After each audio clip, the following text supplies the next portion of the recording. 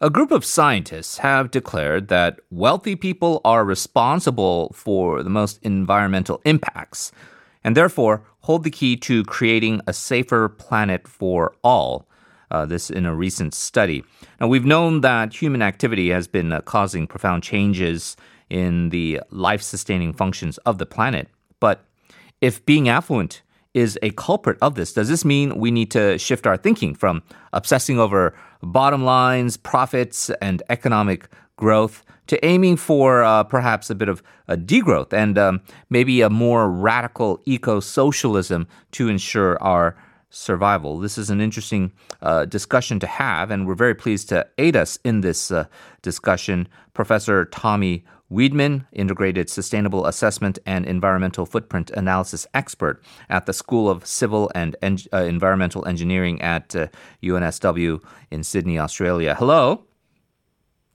Hello, good morning. Good morning to you, sir. Thank you for joining us. First, could you share with us the key findings of your recent research published in Nature Communications? It was entitled Scientists' Warning on Affluence. Okay, thank you for the introduction. Yes, so in this paper, we found that affluence, so economic growth in general, but affluence in particular, is a very strong driver of environmental impacts, as you have already said. So environmental impacts, when you look at greenhouse gas emissions or water and air pollution or biodiversity loss, then generally there are three factors that play a role. One is population growth. One is technology that can help us reducing impacts. And then the third one is affluence. And of these three factors, affluence is by far the strongest upward driver. So population growth is driving up as well, but not as much. Affluence is much, much stronger. And technology brings it down, but because we are consuming more and more, we eat up all these improvements that we can make with technology. So this was the main finding, and we thought, well, okay, let's look at what are the suggestions that people are making in the literature, in the scientific literature, what are the suggestions how that could be tackled. So the top 10% of all income earners in the world are responsible for 25 to 43% of the main environmental impacts. So that was really the main finding here. Yeah, it's interesting because this study is really widely encompassing, including elements of sociology, anthropology, economics. What led you, as a scientist, to study the impact of wealth and economy on the environment? Yes, I'm an environmental scientist, so at first glance, maybe it's not straightforward to think about economics and social issues. But about 3 years ago, there was a very important study that was published by an international team of researchers, and it was called Scientists' Warning to Humanity. And it described in very stark terms that all our important life support systems on Earth are deteriorating very rapidly. So the climate is warming, air and water are polluted, forests are being destroyed at an unprecedented rate, insects are declining, coral reefs are dying, and all of this. But it struck me, and the paper was very influential, 13,000 scientists in the world signed up to it and supported it. So it was really a big warning, but it didn't say anything about where these impacts are coming from, what the drivers is of that. So a few colleagues and I, we thought we should really look into, why is that actually happening? So we know the situation is bad, but what can we do about it? And we wanted to look at possible solutions as well. So that's how the idea was born to write this paper.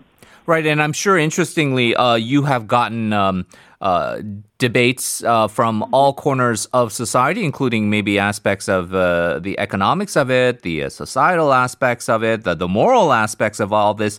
Maybe you can help rebut some of these counter-arguments. What would you say, Professor, then, to people who argue that we need to have this sort of freewheeling capitalistic society because we can have these brilliant people like Elon Musk and all of these so-called tech gurus that achieve these innovative technological advancements. And those things, those brilliant geniuses and their achievements are the key to solving all these existential environmental problems that you're citing.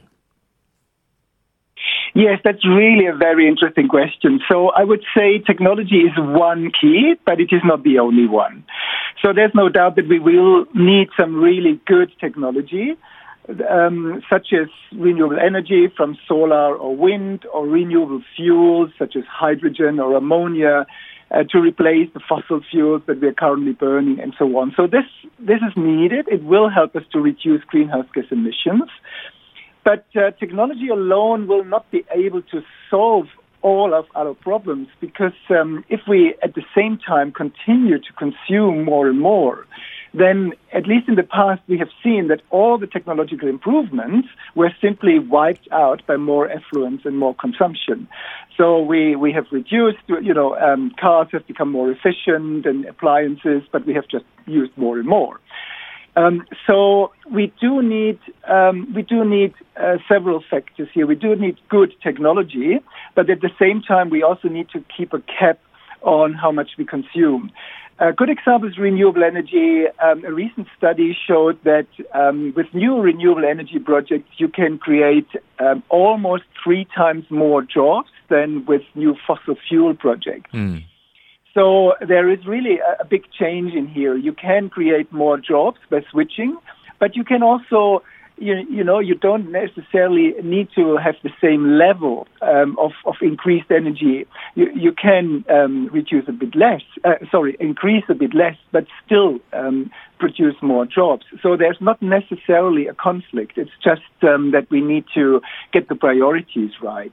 Right, and certainly there is a sensitivity among that class of people, whether we're talking about Elon Musk or Jeff Bezos, who I'm sure Amazon does a lot of things technologically, but for the most part, you think, the easy convenience of being able to order toilet paper from anywhere in the world, and the resulting multiple billions and billions of dollars of wealth generated by these people like Bezos or Zuckerberg or Musk. Affluence, that's been a long considered sort of ultimate idealized goal for human beings, especially if you live in a so-called capitalistic society. So would you say that a lot of people who aspire to those kind of grand delusions of wealth, that we need to change the way that we think about affluence? Absolutely. I think that's actually the key message from our paper, that we want people to think about affluence and look at it really critically and see, is it really a good thing? In the modern world, basically since World War II, and mostly in Western societies maybe, we have been made to believe that being rich is a good thing, that we should aspire to it, that it gives us a good status, satisfaction and happiness. But we clearly show in the paper that being, this extreme affluence, at the extreme end, it's a really high overconsumption, and there's a lot of inequality. So it's actually bad in several aspects. It's bad for the environment, as we have shown, but it is also bad for social cohesion because it increases inequality. And it means that the more inequality you have, the more social problems you get. So being really rich is neither good for the environment nor socially, not for the planet and not for social stability. We have been trained, to consume. Very clearly, that was the key message, and economies need to grow. That was the other key message, because we need to create more jobs.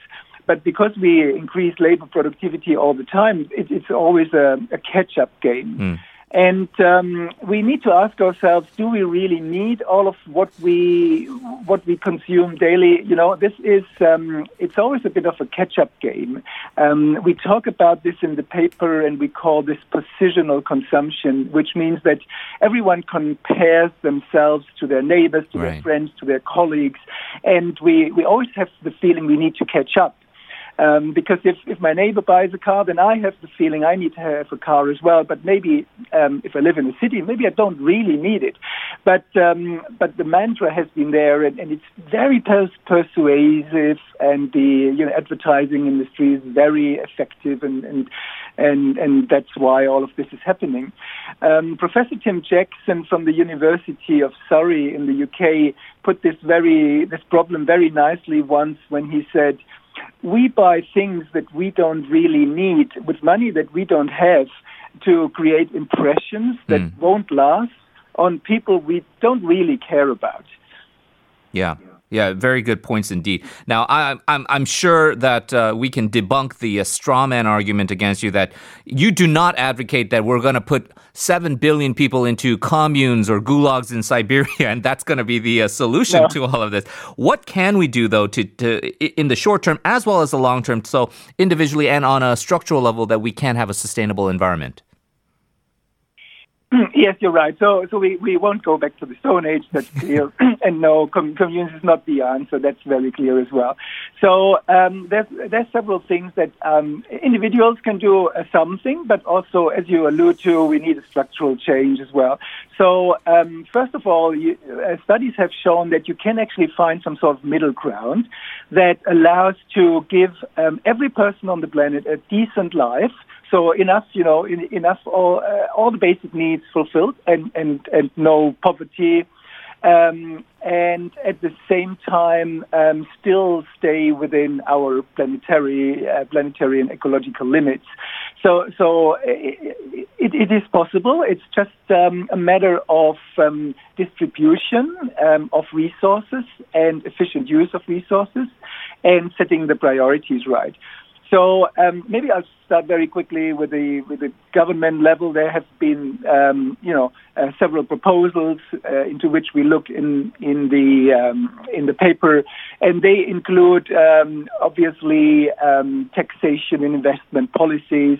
Taxation, as you know, maybe from the discussion in the US, for example, can be used to redistribute wealth. So you can tax the wealthy more, so that they maybe consume a bit less.